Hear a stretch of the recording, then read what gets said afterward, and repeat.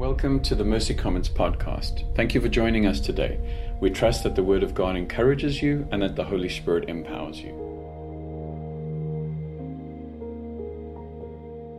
We begin our series on the one another's, what a life in community looks like.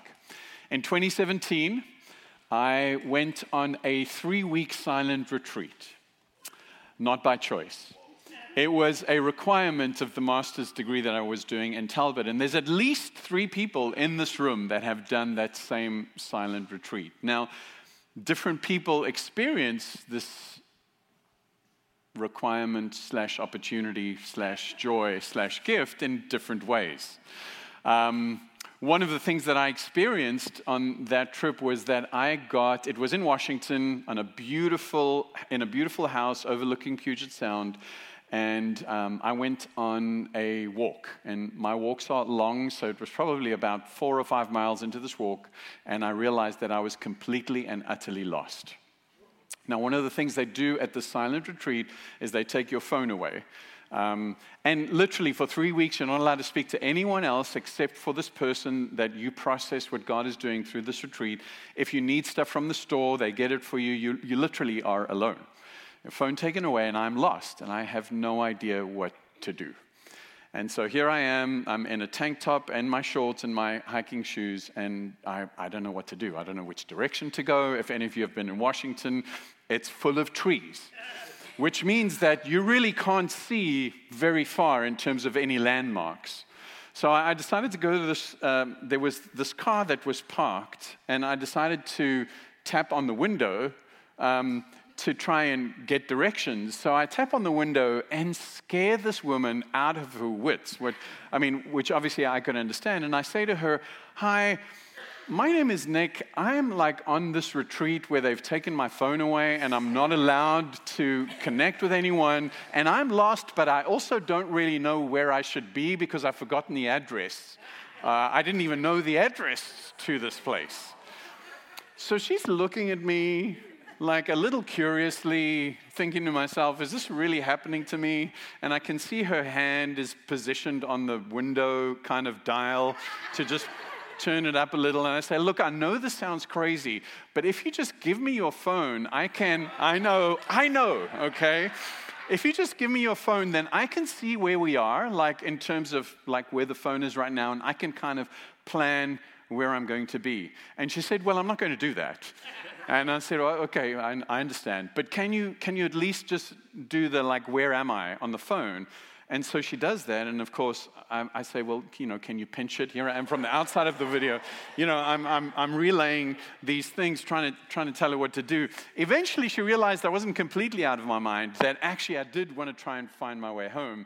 And I started walking. Just thought to myself, I think I have the general direction of where I'm going to go.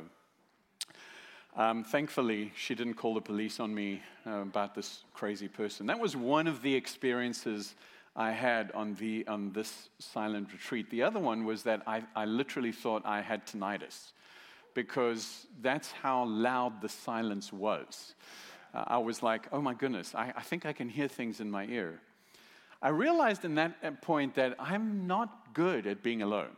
This is not my thing, And I know that there are introverts that loved the idea of being away from people for 3 weeks. Just this idea of not having any human contact. But I realized something in that retreat. I realized that I like people. Whether they like me or not, I like people. But I realized something more important is that I need people. And that was something that was made very clear to me, just even by that little interaction with that kind woman that probably has a story to tell now about some strange man that knocked on her window. But there is a difference between an introvert that is maybe quite happy to be by themselves and an extrovert that likes to be around people, but actually admitting that whether I'm an introvert or an extrovert, I need people. Bonhoeffer says this: "Let him who cannot be alone beware of community. Let him who is not in community beware of being alone.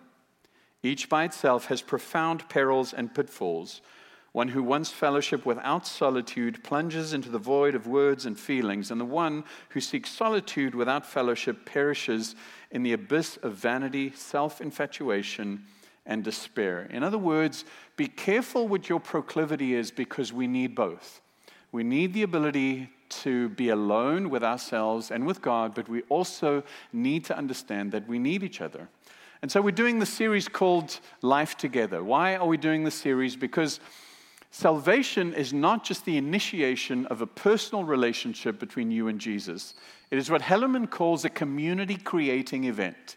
The moment you said yes to Jesus, you have said yes to his family. And that is a complex yes. We get that. Just like we don't get to choose our physical blood family, we don't get to choose our church family. The minute we've said yes to Jesus and the claims of Christ, we have been invited into his family with our brothers and sisters. And not just this broad family of the church, but of a specific church in a specific physical location. And this is a place where we worship God, where we participate in the sacraments, and where we are shaped by his word, and where we engage in the one another's as they shape us. The amazing thing is that following Jesus is an amazing journey of being shaped by him and by his word and by his spirit, but also through the body.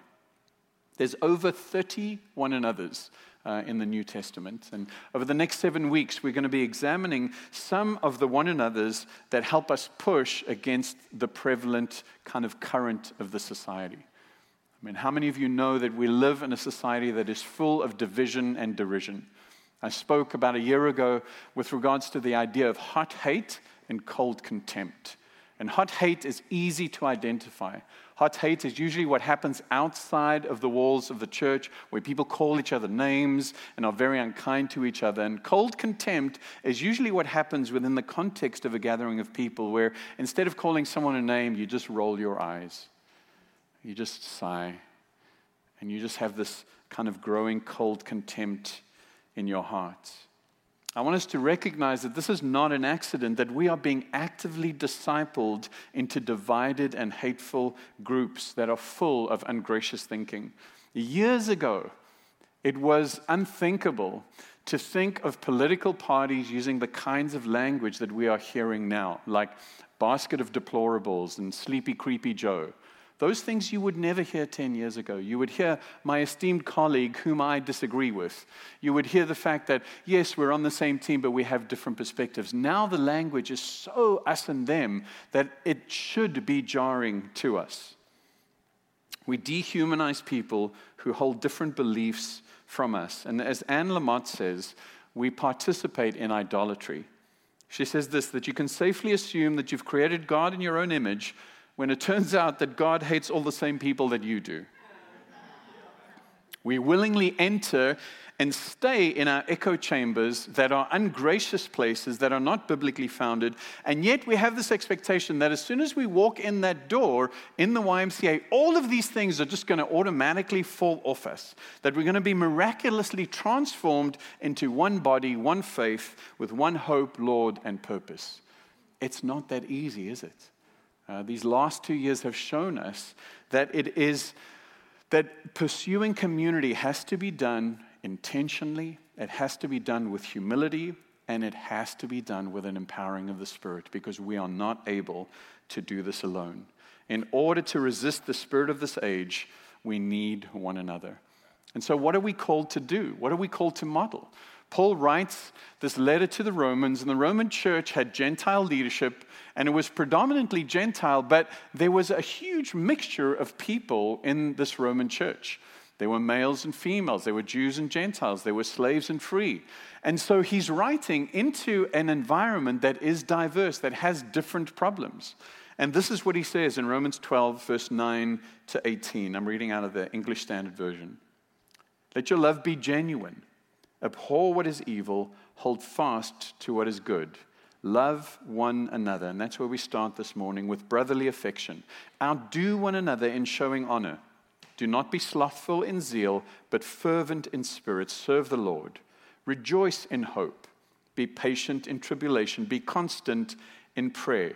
Contribute to the needs of the saints and seek to show hospitality. Bless those who persecute you.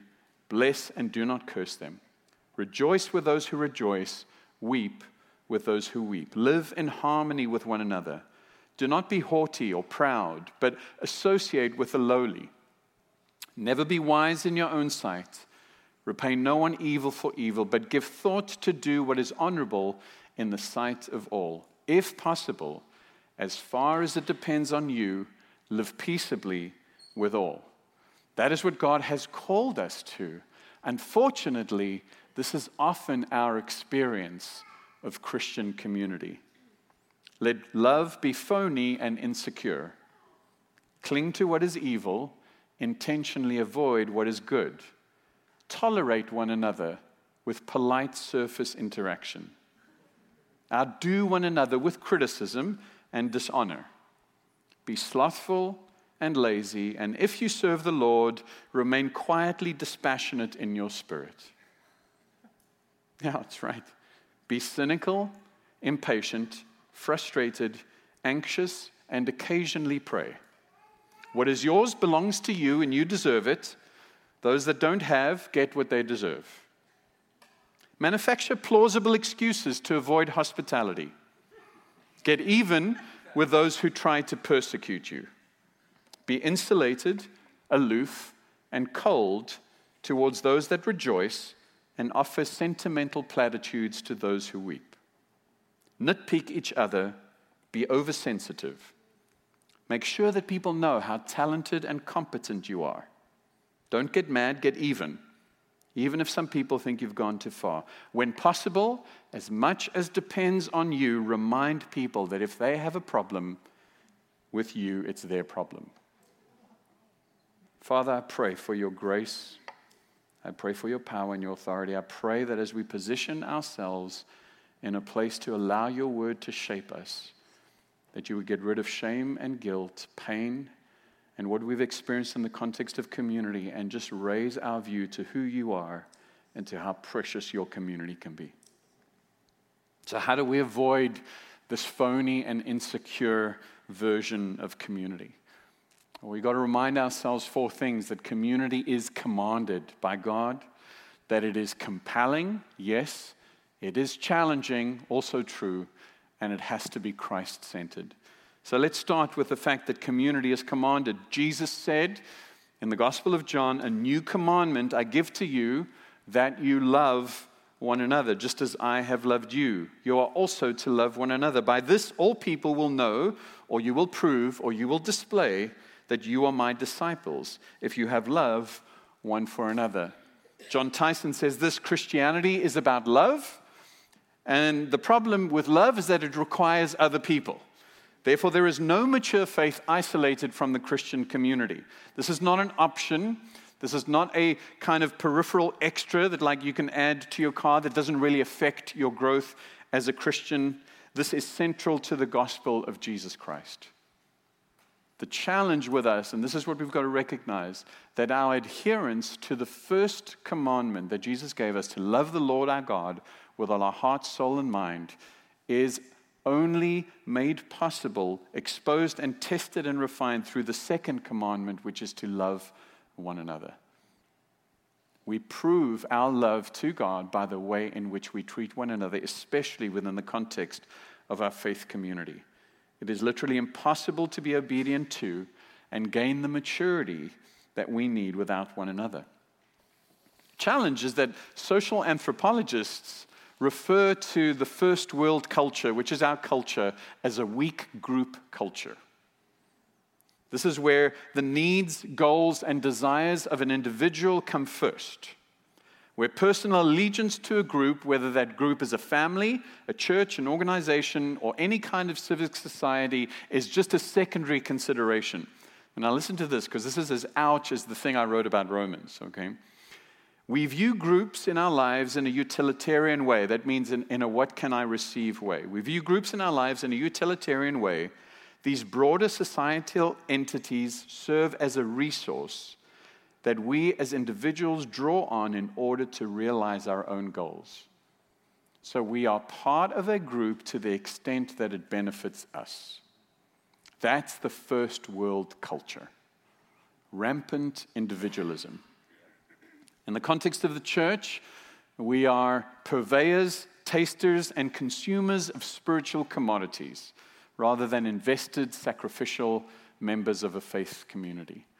And what we do is, my wife hates Costco. I like Costco because it's so ordered. I think it's ordered, except for everyone that's running around not in ordered ways. But one of the things that I like is in Costco is the samples. How many of you guys are glad the samples are back, right?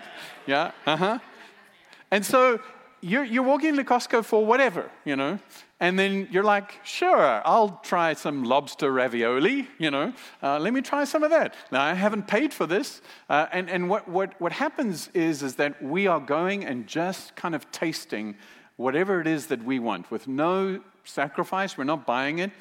Like, my wife feels really bad taking the samples without actually buying the thing, Yeah. Those of you that know Karen will know that. So I go and I get the sample for her. That's how I serve her in that way, And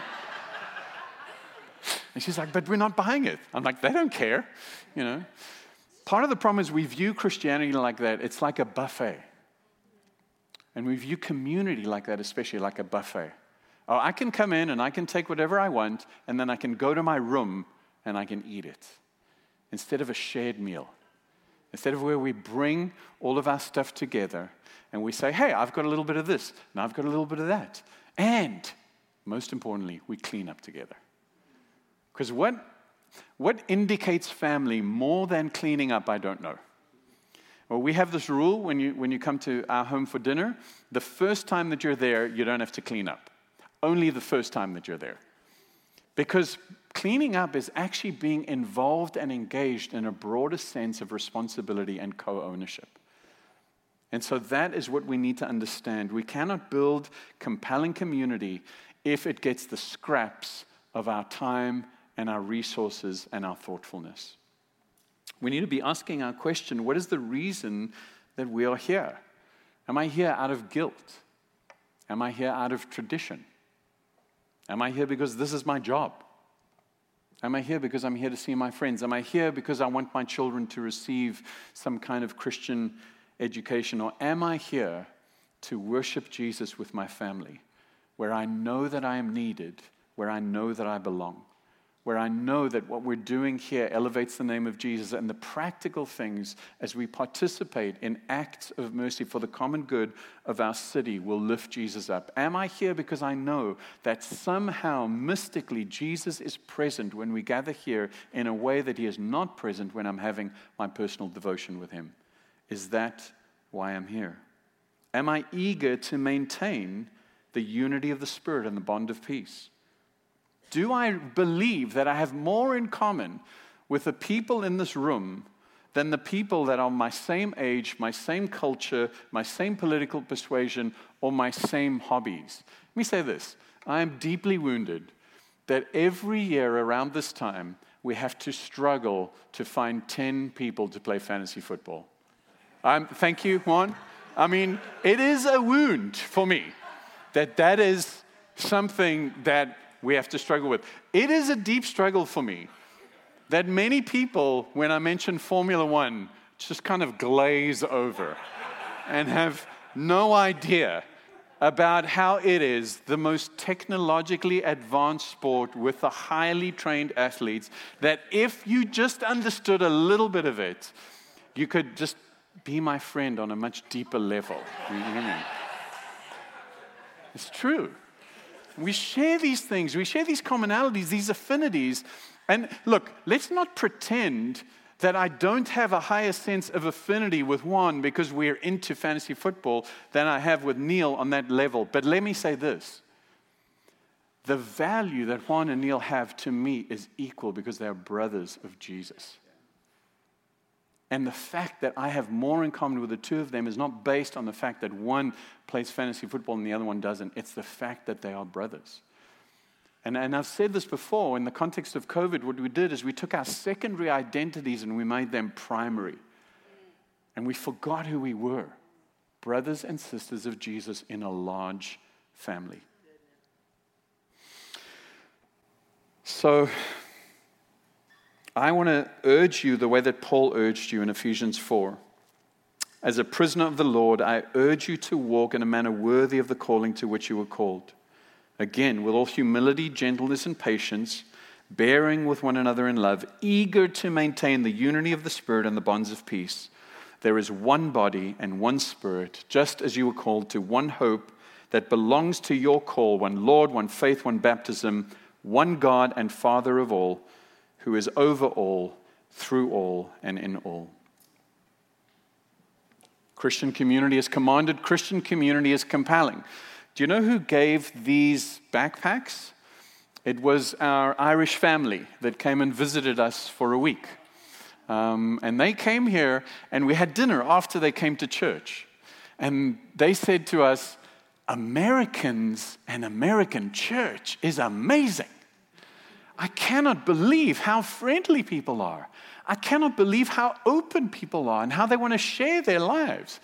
And then we had to kind of correct their view. And we had to say to them, you're right, but that is not an American thing. That is a Mercy Commons thing. That is a you thing. And you guys know you've been in context where that is not true. It doesn't take an Irishman to come to America to say, oh, is this what American church is like? Oftentimes, Alan is a friend of mine who's also from South Africa. Oftentimes, Alan will say or do something and people assume it's because he's from South Africa. Oh, is that a South African thing? No, that's an Alan thing. That's, you know what I mean? That's like, and I'm sure most of you are like, oh, that's what South Africans supposed to be like. No, that's a Nick thing. That's just the way that he is. The thing that Jim, Jen, Em, and Kere, that was their names, those of you. I know there were a bunch of you here that didn't understand what their names were, But the thing that they recognized is something that was compelling about this community. Now, I know this to be true, not because they were our family. I know this to be true of people that have walked into this community and have experienced something of compelling community. Hallerman, in his book, When the Church Was Family, says the reason why Christian community is compelling is because we share our stuff, we share our hearts, we hang around when things get difficult, and we have redefined the family, and the family is more than just husband, wife, and child. And so let's briefly look at that. We share our stuff. Verse 13 of Romans 12 says, contribute to the needs of the saints and seek to show hospitality. I can't even tell all the stories of people in this community that have received washing machines, cars, had their rent paid, gathered money so they can go on vacation, had money given to them so they can get their teeth fixed. Contribute to the needs of saints. We share our hearts with one another. We rejoice with those who rejoice. We weep with those who weep. Now, attendance at church or even attendance at a life group does not automatically mean that you share your heart. It's not automatic, but it is impossible to do so unless you are gathered with other people with whom you have the opportunity to do so. So I'm not saying that the one thing you need to be able to do is to attend a gathering or to attend a life group. But the one thing you can't do is share yourself if you're not in a position to do that. And this is essential because we don't get to choose that community. Do you know when God begins to use someone else's sandpaper in your life? Did you choose that? Did you walk into a community and say, okay, I want to choose someone that I have a real difficult time with, and I want to spend time with them so that the Spirit of God can shape me? How many of you do that? Right? And we don't do that. We don't do that on purpose. What happens is then we gather in groups that we haven't handpicked. That happens. And most of the time, if we're listening, we should be saying, not God, change them, but God, help me understand what it is that I need to adjust in my life. Genuine, deep relationships are messier than casual and superficial ones. And it's in the context of our home where our values get tested. And Cara and I have the privilege of hosting a life group. We also have the privilege of people coming into our home. And a couple of years ago, we had someone come over for dinner, and one of our daughters, who shall remain nameless, was being a little bratty. And so I let the first thing go. I let the second thing go. And these people had just come into our home. We were just going to get ready for dinner. And she said something. And I said, listen, I am not your buddy. I am your father. You treat me with respect. Yeah? You see how quiet it got? Okay? Right? Can you imagine how more awkward that was just in the context of that? Now, there are situations like that where we are exposed, where we can't do anything about it. Now, for 45 minutes on a Sunday, I can be on my best behavior. But when we have people entering our lives, and when we have people in times of our lives when things are not ordered, then they actually get to see what's in there. And then I actually have the opportunity to expose myself, not on purpose, but expose myself so that, there needs to be some correction. Not just to me, but also in terms of how we engage as a family. Does that make sense? We share our hearts when we have the sense of something joyful happened to me and it's contagious. And we joke in our family that Karen is funny because she thinks she's funny. That's the funniest thing about Karen, is that she thinks she's funny. And the way that she laughs. You know, have you noticed she's not here? She's with the kids. So it's like, you know. But one thing I can say, if Karen is laughing, you just can't help it. You are just laughing with her, at her. I don't know what it is. But, there's this sense of contagious joy. And as much as we share our pain, we share our joy. And that's one of the things that makes it better for us to be in the context of community. Our victories are more powerful when they're shared. Failures and sorrows are easier to carry when they are shared. Thirdly, we stay and we embrace the pain. And we're going to be talking about this over the coming weeks. We bear with one another. We forgive one another. We challenge one another. We exhort one another. And so I'm going to leave that there. And then family is more than a husband, a wife, and kids. This is where each member of the family adds value, not just because of what they bring to the table, but because of who they are. Now, I know this is complex. I know this is complex because part of the challenge with Christian community and with family is that this should be the place where people feel safe, where they feel loved, where they feel cared for, where they feel seen. But this is often the place where people have experienced the opposite of that. And that's why that pain is so deep. This is where failures and our sorrow as a church, and particularly when it comes to handling singles, where we have made the idea of marriage as kind of the pinnacle of Christian experience, and where we've made singles, whether not married or divorced or widowed, feel like, how do I fit in? And so where Jesus redefined family in Matthew, where they said, your mother and your brothers outside, he said, who is my mother? Who are my brothers but those that do the will of the Father? And Jesus redefined his family. And so we have an opportunity as a community of faith to redefine family. Now, Christian community is challenging. Bonhoeffer says the person who loves their dream of community will destroy community, but the person who loves those around them will create community. This is an important distinction. It's not our love for community that will drive us to a healthy state of community. It's our love for one another that will automatically create a healthy community. Nothing will wreck a community like unrealistic expectations we have of each other. And the problem with any community, but especially the Christian church, is the idea of competing preferences. And so not only do we have high expectations of one another that we happen to not expect of ourselves, but we also have competing preferences. And these preferences often don't work, they're often not necessarily small things. It's not necessarily, although they are. I mean, churches have split over the colors of carpets and the music being too loud. Our community is more mature than that. I think the challenge with our community is that we have preferences with regards to what we call truth and tension. And I just want to read out of our Who Are We book in Mercy Commons. In Mercy Commons, we acknowledge the strain of living in tension, but embrace it because we see it modeled in Jesus' life. Jesus was a man full of grace and truth. He did not shy away from proclaiming hard and difficult truths, yet he was victimized because he was too merciful and inclusive. Our culture tends to mold us into binary, polarized groups where we feel forced to choose one position over another, but Jesus seemed to navigate this with wisdom, winsomeness, and above all, an unwavering commitment to the unshakable and absolute truths of Christianity. And so one of the challenges that we have is being as a community that is committed to the tension of mercy and truth, where mercy covers over sin, but sin is a reality that needs to be confronted.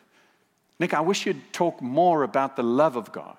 I wish you would talk less about the holiness of God. Nick, I wish you would talk more about the fact that we need to be more socially engaged. Nick, I wish you would talk less about the fact that we need to be politically engaged. Remember, I've said the story before. I had literally a meeting at 11 o'clock and 1 o'clock of someone saying, I don't know that I can be in this church because you're too liberal. I don't know that I can be in this church because you're too conservative. Now, as much as I love that idea, that's a tension that we need to manage, that we need God's grace for. I met with another church leader. He said to me, you want to know how to grow your church? I did not ask him that, just so you know.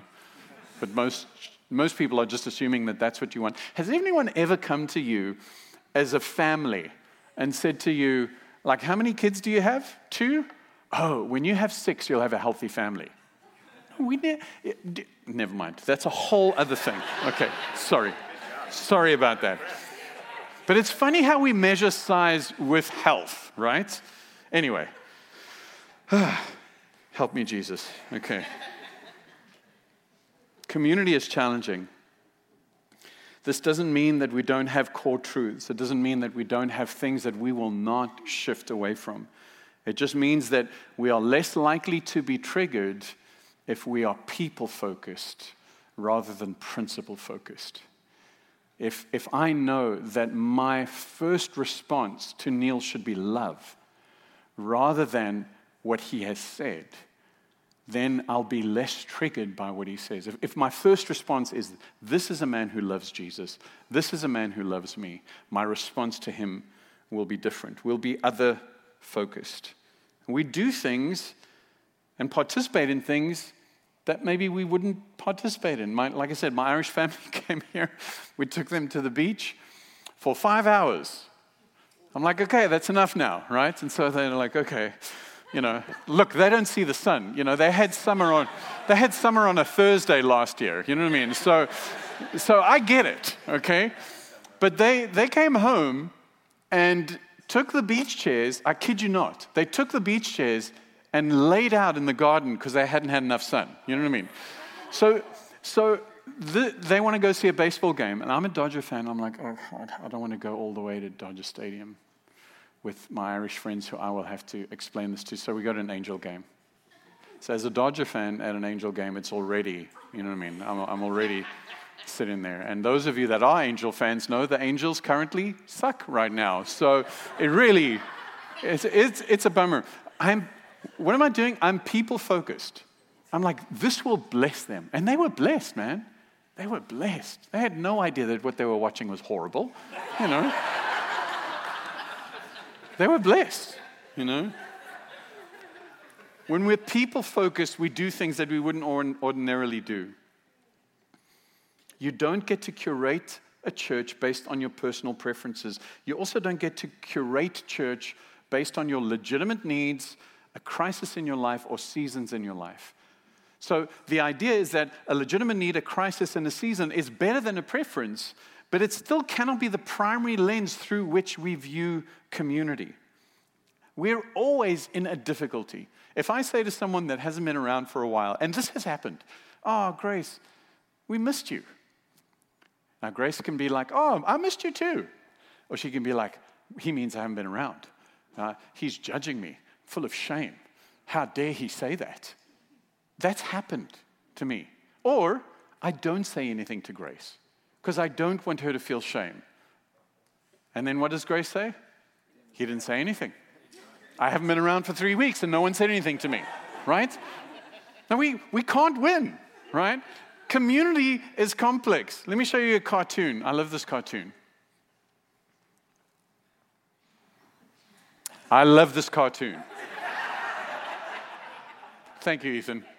That's not a cartoon. There we go. Okay. Be kind to everyone. Wait, even Gary? Yeah, Gary's the worst. Look, we've been through this. Be kind to Gary as well. Ha, suck it, losers. Not now, Gary.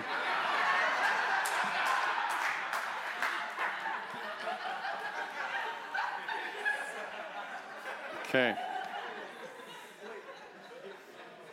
Okay, before you laugh too hard, you are someone's Gary. Okay? Thank goodness. I checked. I literally went through the church list to see, do we have any Garys? You know what I mean? Before I showed this. Hopefully there are no Garys visiting with us, you know. People are difficult. In verse 16, Paul says, live in harmony with one another. Now, harmony, and I chatted with David about this, harmony is not the same note. It doesn't mean uniformity, it means unity. Live in harmony with one another. As much as depends upon you, live peaceably with all. Like I said, one of the things we need to understand is that there will be Garys in our midst. There will be people that are difficult. Jesus had Garys in his midst. James and John, who walked with Jesus, and are saying, hey, so listen, when you get your kingdom, can I sit on your left and can I sit on your right? And Scripture records that the rest of the disciples were miffed about this. They heard it. So he had Garys with him. We need to recognize that at some stage, we're going to have to handle a Gary, and at some stage, we are going to be the Gary. Wouldn't you like grace applied to you if you're the Gary? Band, you can come up. Finally, and most importantly, Christian community is Christ-centered. There are many other communities out there. There's the CrossFit community. There's Facebook groups that gather around 4x4ing. What if you went to that group, the CrossFit community, and you said, hey man, I love community. I just don't like working out. They'd be like, this is probably the wrong place for you. This is just an exclusive place. No, we exist for a reason. You know, our reason is around this affinity. These groups are based around uniformity and affinity. They become even more specialized. So not only do you have a CrossFit group, you have like the crazy CrossFit group. And you can only be part of this if you talk about CrossFit more than other people talk about CrossFit, which is a lot anyway, right? You can only do this if you lift so much. You can only do this, and so our groups become more and more specialized. But a Christ-loving community should become more and more open to different kinds of people that are saying, I want to learn about this Jesus, and I want to learn within the context of this community. Community does not save us. The cross saves us. Community does not make us whole. The cup of communion makes us whole. Community does not give us a sense of meaning, purpose, or direction. Jesus' commission to his disciples, there for us, is what gives us meaning, purpose, and direction.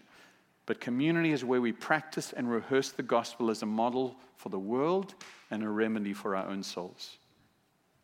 Church, learning to love one another as the family of God is impossible without being empowered by the Spirit of God and without recognizing that we have been loved so fully and so deeply that the only response that we can have is to return that love, however falteringly we do it, to those around us.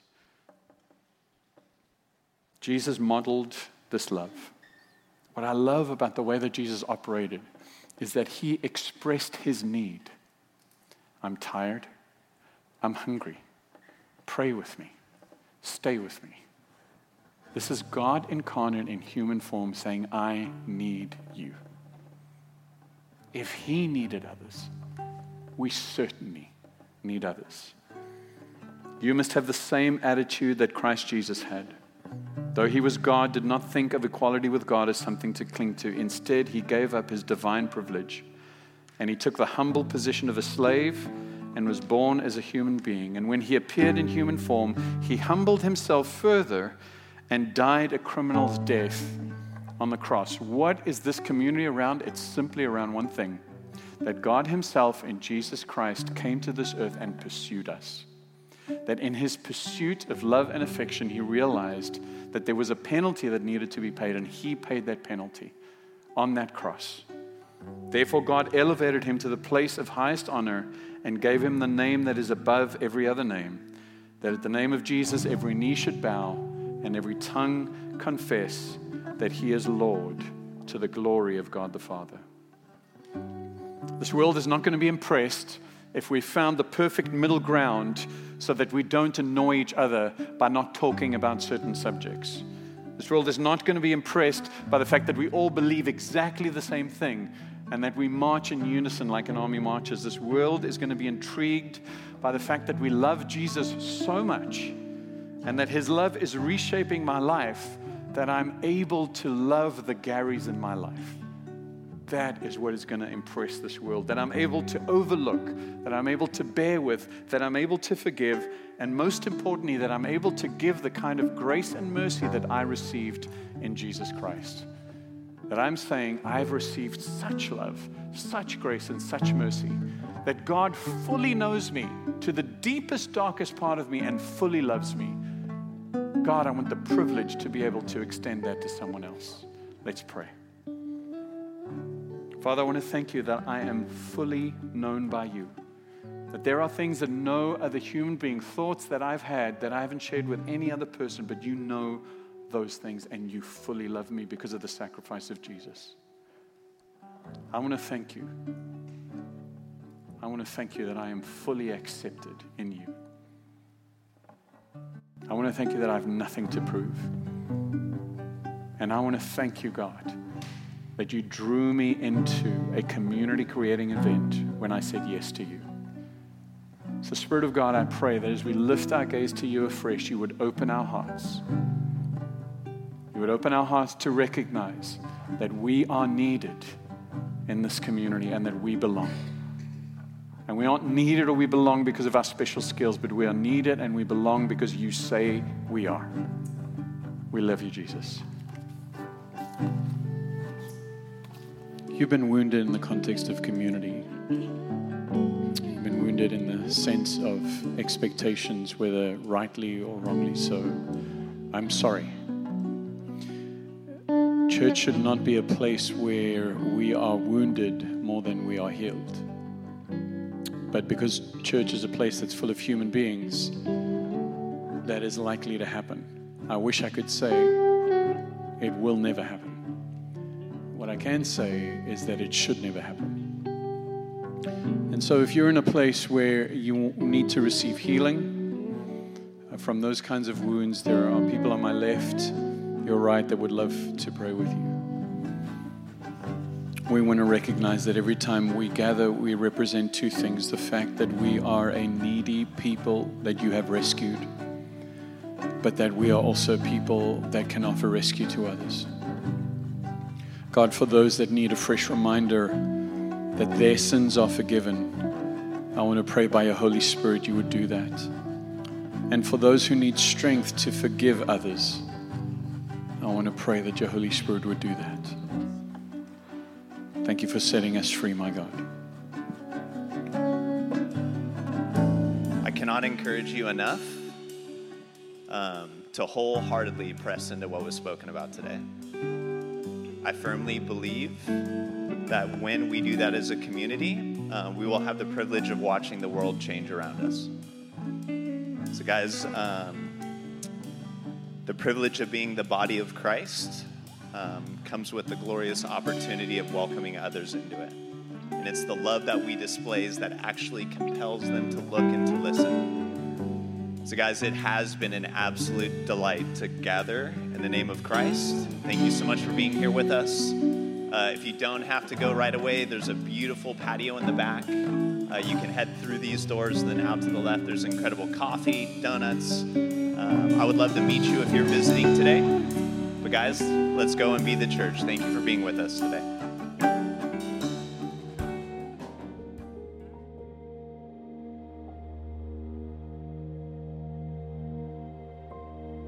Thank you for listening to the Mercy Commons podcast. If you enjoyed today's content, please rate us and hit subscribe. And if you'd like to learn more about us, visit our website at mercycommons.church.